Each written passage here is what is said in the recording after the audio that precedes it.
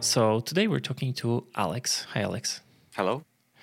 And we're going to talk about building ClojureScript front ends in 2023. But maybe before we jump into this topic, who's Alex? Yeah, so it's great to be here on the podcast. I've listened to quite a few of them in the past. And I was first introduced to Clojure in my first ever job, which seems to be something of a rarity. Most people I speak to are sort of ex-Java developers or sort of came from the industry and got into Clojure that way. But I came into it as my first ever programming language, just happened upon a job at Juxt, and learned Clojure, and that was about 5 years ago. So since then, I've worked on a variety of projects. Juxt, if you don't know, is a consultancy that does Clojure consulting projects, and I've done mostly front end during that time, and a lot of ClojureScript, but also a bit of TypeScript, quite a lot of back end Clojure, and quite a wide variety of different sorts of use cases and projects and internal tools as well within Juxt. Yeah. How many years have you been doing that?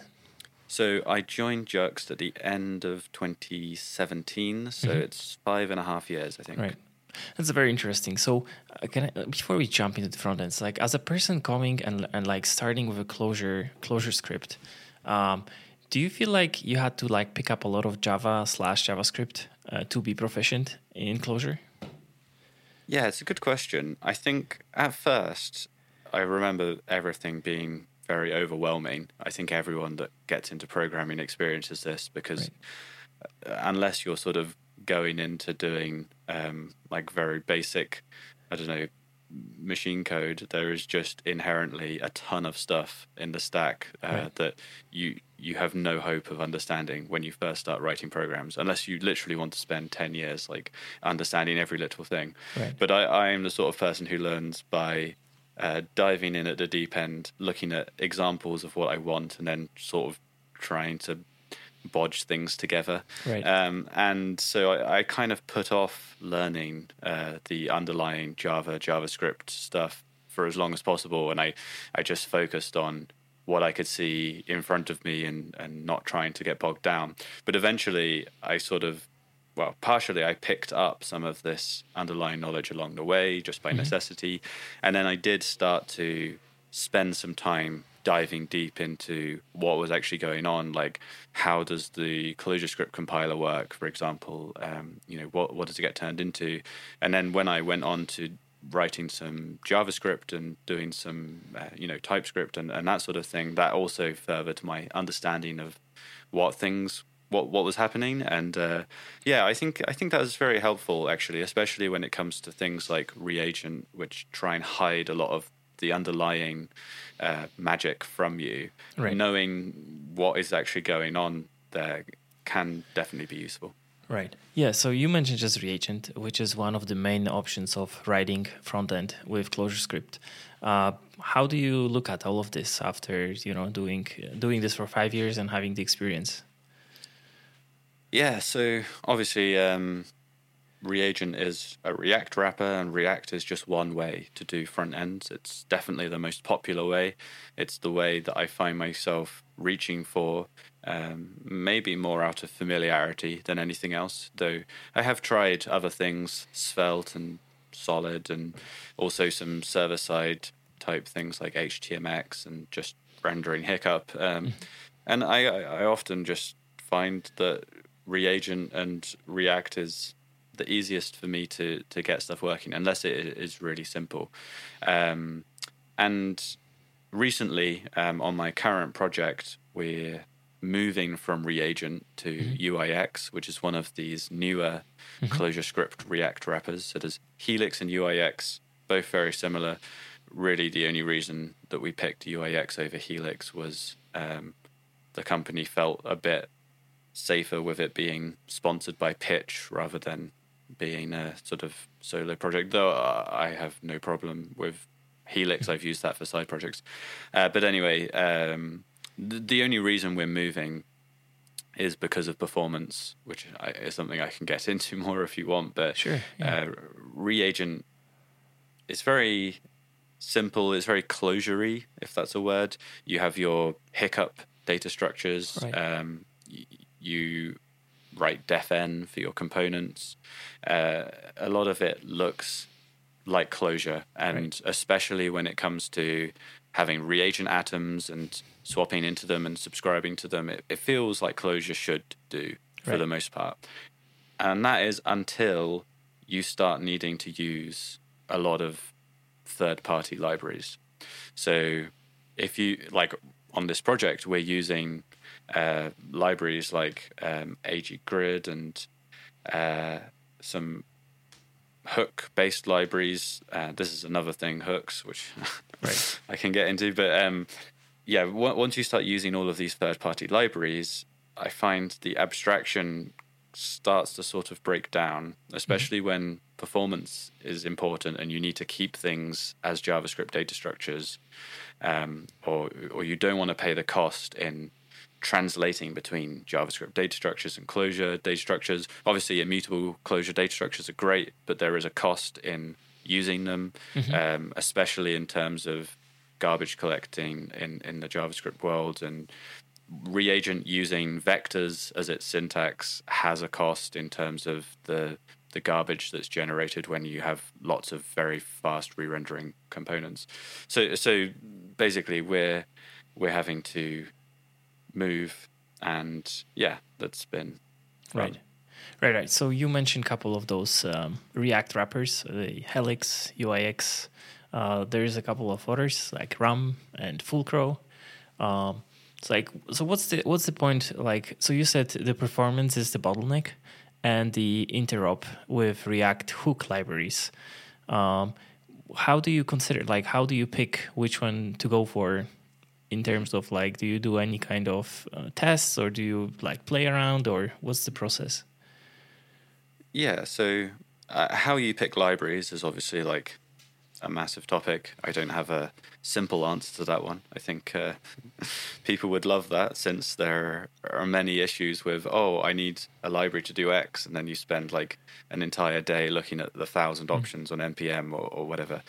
So I actually think that if possible, and especially if you're like using reagent and reframe, you should try and stay within the Clojure ecosystem as much as possible, because as soon as you start using libraries that have been written in JavaScript for the JavaScript audience, you're sort of like not necessarily playing with fire, but there are dragons down that road, especially when when React does something like release hooks, which completely fundamentally changes a bunch of core stuff, and then the library updates to support hooks, and then it sort of stops working with reagent. And if you're sticking with Clojure script libraries that have been written in reagent, then usually things are great, and you never really notice that anything is wrong, and things are stable. They don't change every 6 months.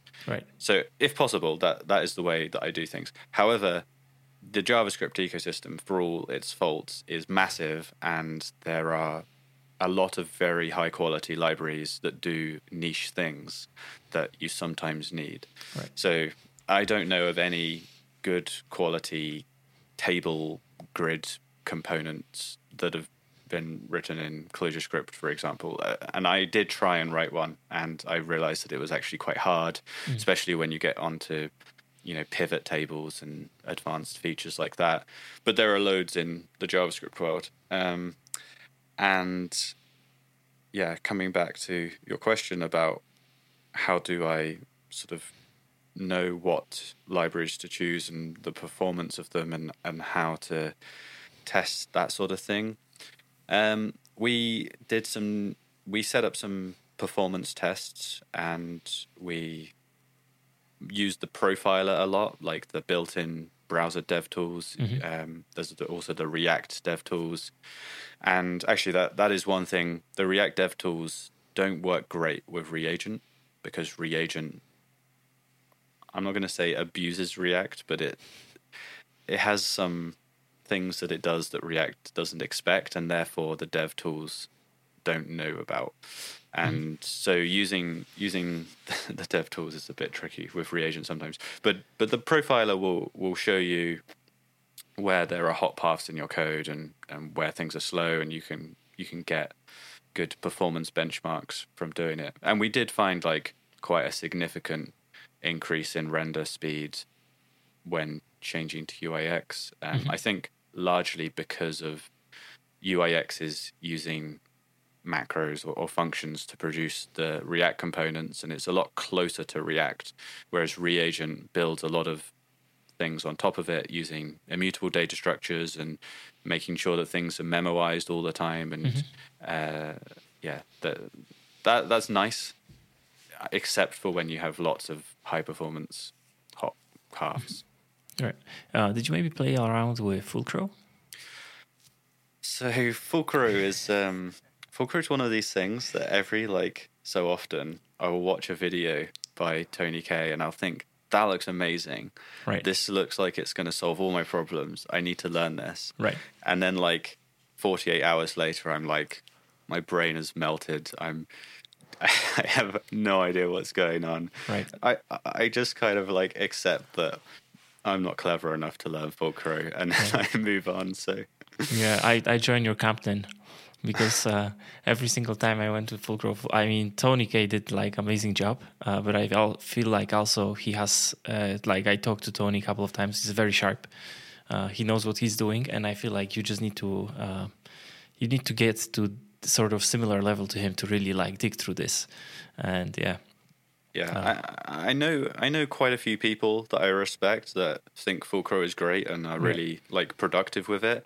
I've just never, I guess I've never had a massive incentive to jump deep into it and spend weeks sort of learning it. It's always been weekend side projects. I've decided to look into it, and yeah, I also am kind of against the idea of strongly coupling the front end and the back end together like that. And this is a bit of a spicy opinion, I think, especially at the moment with how the ecosystem seems to be moving. We have React introducing React server components. This is very much coupling the front end and back end. Things like Next.js, obviously, building on top of that. And then in the closure side, there are things like Electric, which if you haven't seen it, you should definitely check it out. It's, I think, really cool, and I've played around with it, and it's a lot easier to get into than Fulcro, but it abstracts away the network layer, and it gets rid of this sort of clear separation between front end and back end. And I think that there is a value in the simplicity of knowing this is code I'm writing that is running in the browser. And when I want data from the server, I will explicitly request it. And I get why you would want to abstract that away. I just think that it's a bit scary to me. And it, Right. So Electric is the project by, what's his name? Dustin Getz, right. And it was previously called Hyperfiddle. Yeah, so I don't know what the naming is. I know he has Photon and Missionary, and I think Hyperfiddle is his tool for inspecting datomic databases, possibly. I might be getting that wrong, but Electric is the framework for writing both client and server-side code in the same function and producing UIs. Yeah. Did you maybe had a chance to play with Shadow Grove? Yeah, so actually that's another good one to mention. If we're talking about keeping everything in the native closure script land, that is a very interesting option. And I know that Thomas Heller, who wrote that, who also wrote Shadow CLJS, he did it because he was sort of finding the same problems that I found in terms of using a React wrapper has its trade-offs, and the JavaScript world and ClojureScript world do not align that nicely, because JavaScript assumes mutable data structures and ClojureScript assumes immutable data structures. And yes, Shadow Grove is this from the ground up, gets rid of the virtual DOM. It's basically React but written in ClojureScript. I haven't actually played with it that much, but and I know that it's quite sort of alpha. It's not exactly production ready, but it is a very interesting idea. So looking back and looking at all of those libraries you mentioned, what do you pick today? Yeah, good question. So I think it really depends what you're writing and where you feel comfortable. I think if you've only ever written reagent apps, you've not really like got much experience writing JavaScript React, and you don't want to build like hugely complicated, high performance front ends, I would just stick with Reagent. I think there are plenty of libraries that work well with Reagent, even though there are plenty that don't. And there's a lot of community support. There's a lot of example projects. It's been around forever. It's stable. It does have newer functionality that works with hooks, sort of. And I think it's like the nicest looking and most stable framework as long as you stay within the happy path, which most people can do. Right. Yeah. I also feel like it's also very easy to pick up because, as you mentioned, it's like it's all closure, it's defen, and you do lead bindings, and like in case of Reframe, you just do a subscription. There's maybe a bit more syntax there, but in general, it's like you look at the code and it's like, oh, it's just functions and lead bindings, and it's pretty straightforward. Yeah. So actually, you just reminded me of something I wanted to talk a bit about, which is Reframe, I guess. So far, we've talked about the React wrapper and rendering components and producing visual things on the screen. But for state management, Reagent is relatively limited. You can have your atoms, but really it's not great for when you need a lot of state management, in the same way that you probably wouldn't just use React. You'd have another library. In the past, Redux was very popular. Now there are lots of options. And again, like choosing the best option is always difficult. But on my last project, it was the first time I'd worked in TypeScript rather than ClojureScript, just because the client had several TypeScript people already. The backend was in Clojure, but they wanted the front end to stay in TypeScript, and so that was new to me, and there was a lot of frustrations there coming from ClojureScript.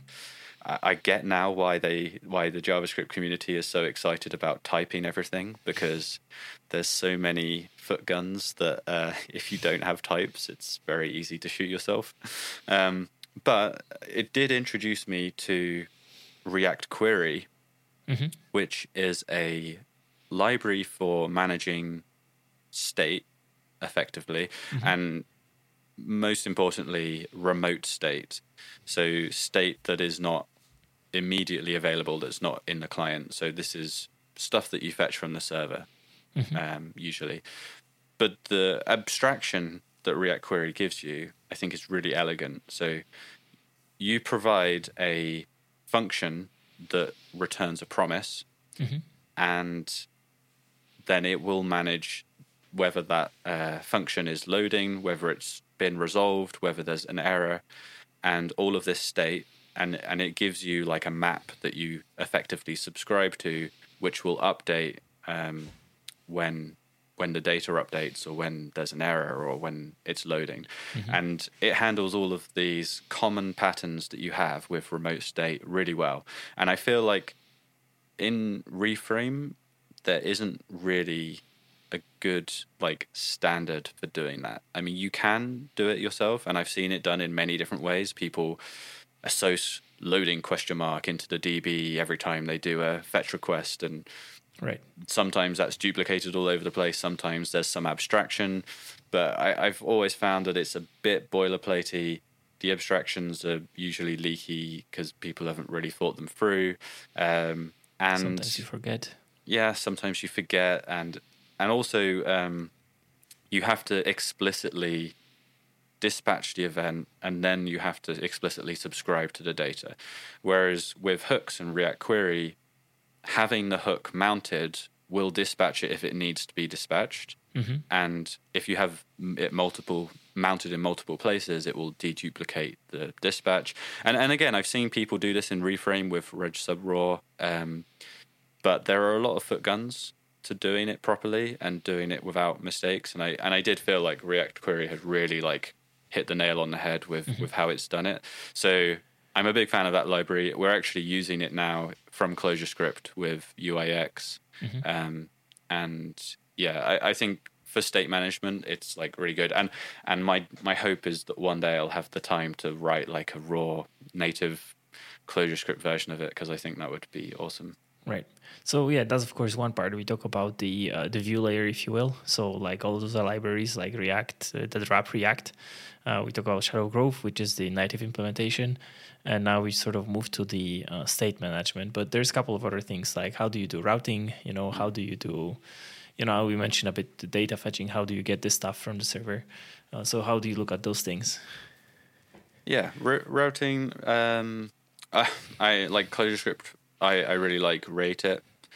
I think it has a nice reframe integration if you're using reframe. If you're not using reframe, it still works nicely. If it's fine. On the hook side of things, there is like quite popular libraries like React Router or TanStack Router.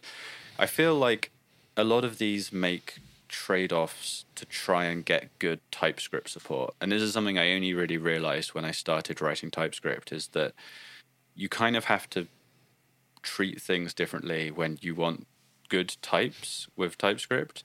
And this affects the API of the library you're writing. And especially with routing, this makes, like, if you want a router to have really good TypeScript support and say that when you navigate to a route, that the TypeScript checker will detect that route is actually in your config, and it will error if it's not, and it will error if it's not got the right params and the right query parameters are the right types, etc. To do that well, you have to have what I think is a slightly awkward API. Whereas if you throw away TypeScript and you don't care about it, you can have something that looks nicer but isn't type safe. And obviously in ClojureScript, we don't get types. We don't benefit from any of this TypeScript stuff. So that is one area where I feel like the native ClojureScript things like Create It are better than the latest JavaScript things. Right. Any other routers that you use that you feel like, I mean, I use a couple of them. I feel like most of them do the job. I think very often we also reach for a routing library without really needing it, where case statement might do. So, yeah, sure. I think routing libraries have a few important jobs. One is to make sure that when you want to link to something within your app, it's doing it using the history API and it's not reloading the page. So that's relatively easy to solve. Another one is when you get into more complicated views where you want to nest pages and you have, say, a sidebar with pages that you can click on, and then that renders a panel, and then maybe within that panel you have other things, and you have these sort of nested children, and you have a tree of routes. That's when a router can provide a nice structure for you. And then the other thing which I've started to find more important is dealing with state. So I talked a bit about React Query. React Query is for sort of managing your server state data from the back end, but you can still often have state that the back end doesn't need to care about. So, for example, if I have a list of users and I want to filter this, and I click on a filter for age over 18 or something, right? This is state within my app. I might want to use that state in various different components, but it's not state that I'm storing in the server anywhere, probably. So you could use an atom, like a global atom, like Reframe does, but then if you refresh the page, you lose that state. And often I find that that's annoying. And so I've started using the URL for storing that sort of state. And there are routers that make that very easy. So dealing with query params in the URL is a bit awkward. The APIs for it are not great, like translating between a map and the query params and associating stuff in and modifying it can be a bit awkward if you're using the native APIs. But there are some good libraries for doing that, which I've found quite useful for having state that persists when you refresh without it needing to go to the server. Right. And how about data fetching? Like, what's the story here? Yeah, so for data fetching, React Query is my go-to. As I said, it's like it's not actually made with data fetching baked into it. So you need to provide a function that returns a promise, but fetch, like JS fetch, is a function that returns a promise and happens to fetch data. So you can just use that. I should open source it at some point on this project, effectively a wrapper around React Query that handles the to and from JavaScript object marshalling and wraps. It is actually like meant for GraphQL, so it will subscribe with a WebSocket and also do the queries and then update the React Query cache when things return, and it's really nice. I much prefer it to the way we were doing things before with Reframe, which, as I mentioned, is great, but it is a bit boilerplatey. It's easy to shoot yourself in the foot, I think, and yeah, I feel like there is a lot of in Reframe, as you mentioned, you need to shoot the request, and then you need to handle the request, and then you need to handle all the states and everything needs to happen in the same place. So normally for each request, you would have two things. So what's happening on the result? Maybe there's also what's happening on the error. And there's a couple of things there. So actually, from our discussion, as we were talking, I feel like the standard stack of ClojureScript, Reagent, Reframe, Shadow CLJS as a build tool, I somehow feel like in your mind, there's a winner of I prefer TypeScript versus like this and then React and React Query. Yeah. So, well, I think that me going over to the TypeScript side kind of, I don't know, it felt like I kind of got converted a little bit because I guess I was fortunate enough to be working with people who really knew what they were doing, and they showed me like good ways to do things. Right. I think that in TypeScript, it's very easy to not do it in a good way, and it's much easier to mess things up than it is with ClojureScript and Reagent and Reframe. I think one of the strengths of Reagent and Reframe is like how well they get you to stick to good patterns and how difficult it is to get away from those good patterns. That being said, I've seen a lot of bad patterns with Reagent and Reframe, people doing side effects in components or in subscriptions and that sort of thing. I know that if you read the docs, it says don't do that, but it is possible to make mistakes. But yeah, I found my time doing TypeScript after I'd learned all of the weird syntax and all of the weird edge cases and all of the things that I didn't like could be solved. I was like, I came around to it. And I think there's still an argument to be said that it shouldn't be used if your backend is Clojure and your entire team knows Clojure. I don't think getting your team to suddenly start learning TypeScript is the best thing to do. I think one of the main advantages of ClojureScript is that you can stick with one language. But if you know JavaScript or TypeScript already, and the team does too, then I do kind of feel like it's a good choice for a lot of situations. Just it's purely like the weight of the ecosystem thing, I think. Right. Yeah. I know there's some like also other companies where on the back end they are using Clojure and on the front end they are using JavaScript or /TypeScript. I assume the communication then is happen via JSON, right? Yeah, which is actually what I prefer, even if it's ClojureScript and Clojure. I like, I get transit and I get why it exists. I've just found that when you start using tools, logging things and trying to inspect stuff, and especially if, you're using third-party clients or stuff like GraphQL or things that like intercept things, that everything expects JSON, and the advantages that transit gives you are sort of minimal and not really worth it for a lot of cases, in my opinion. So I prefer JSON usually. Right. Would you like to talk about a bit like differences between like GraphQL and your experience with using REST in GraphQL? And I don't know, did you have a chance to play with EQL? Yeah. So that's another interesting one. So I think GraphQL is a really good tool for front-end productivity if you have a back-end team that like are slow, basically, because it takes away a lot of like these roadblocks. Like if you have a very traditional setup where you've got a back-end API using REST and a front end that calls those REST endpoints, if you want a new field or a new like thing to query adding, you need to go ask the backend people, can you add this route? Can you add this extra field to the user so that I can get it?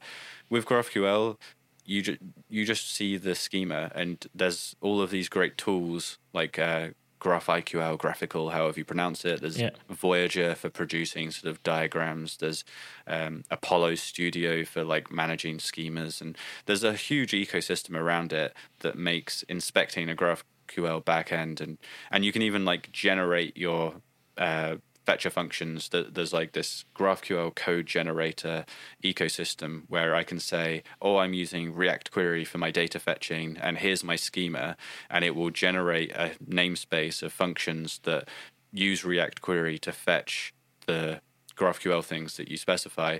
That can be really useful and save a lot of time. However, it definitely comes with its issues. It's GraphQL is bad when you're on the back end and when you're like trying to get data from your back end. It's bad if you don't know what you're doing and you're implementing your own GraphQL server, because there's a whole bunch of security and performance pitfalls that you can fall into.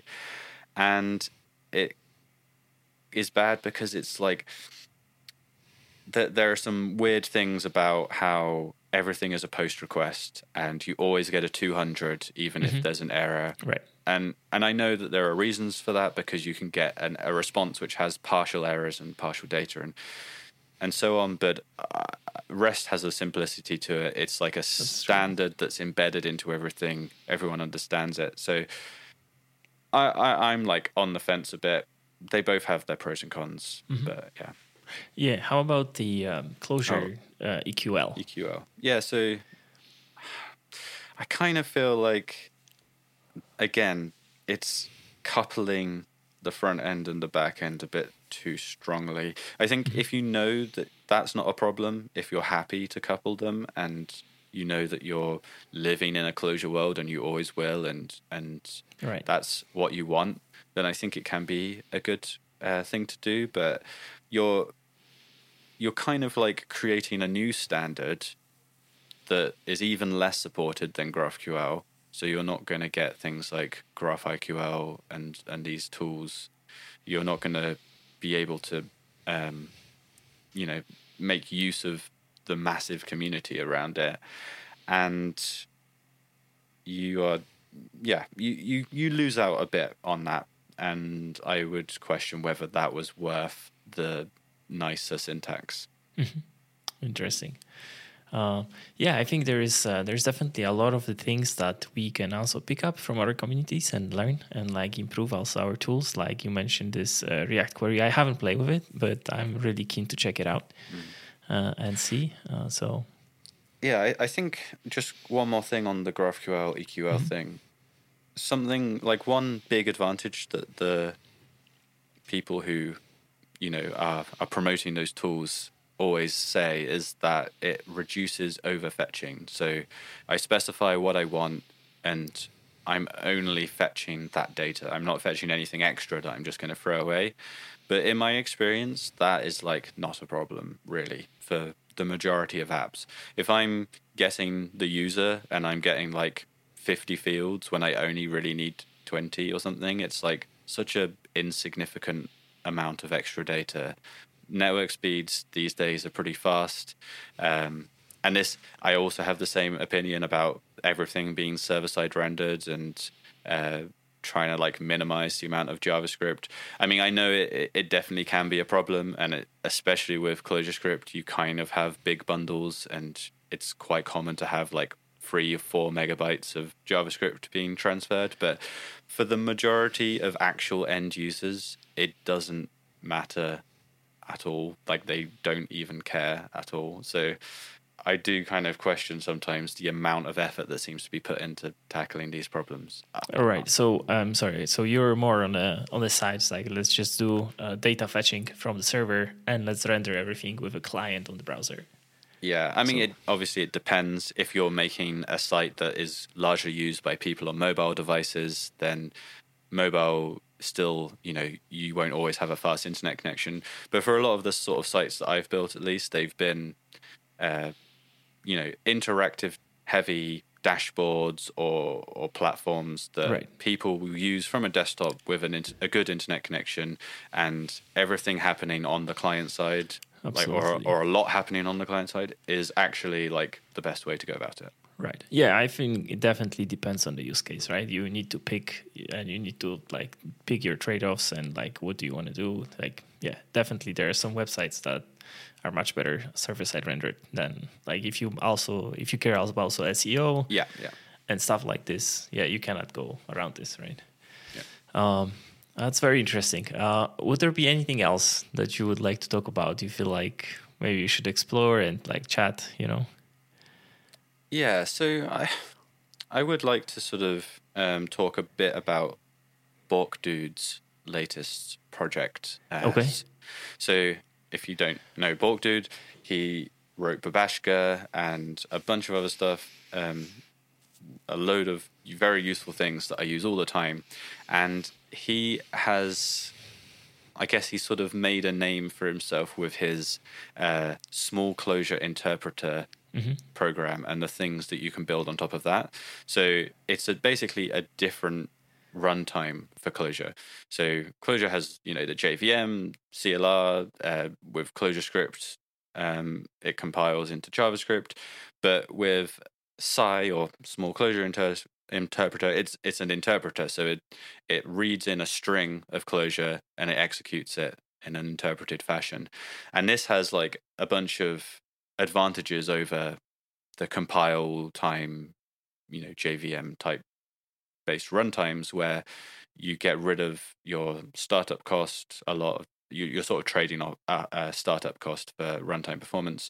But he has this thing called Squint and also Cherry. They're kind of twins or non-identical twins, I guess. So these are ways of writing ClojureScript that runs that it is compile time actually. So it's not like it's not using Psi, but it compiles into modern JavaScript or ES6, I think specifically.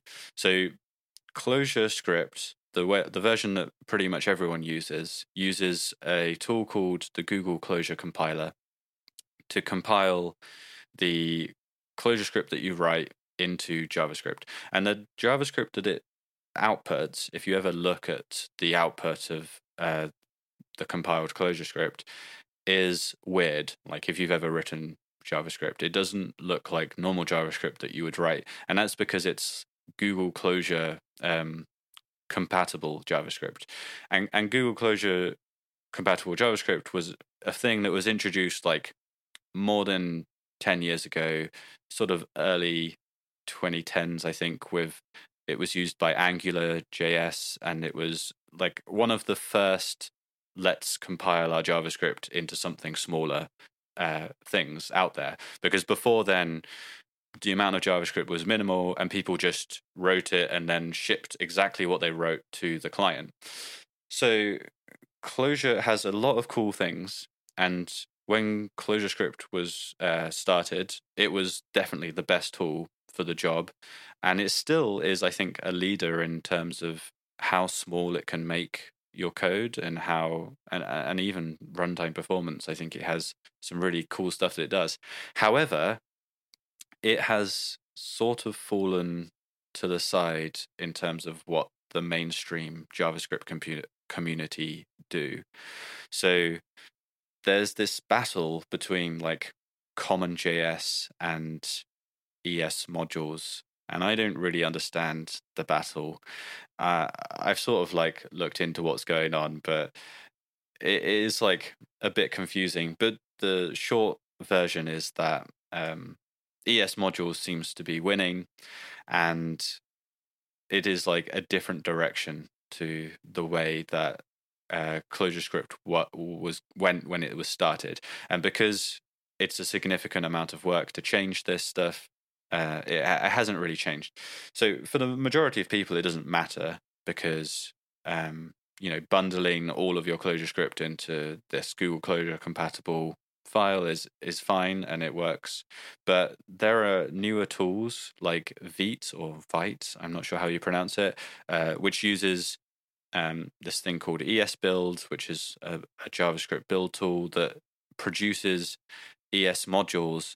And the advantage of this is that browsers now natively support ES modules, and you can get much quicker hot reload times. So I'm slightly in danger of saying things that I don't understand, because I know that I've spoken to Thomas Heller and Shadow CLGS does support ES modules and stuff, but from what I've seen, it's not the same level of like native support as you get with modern non-Clojure compatible JS.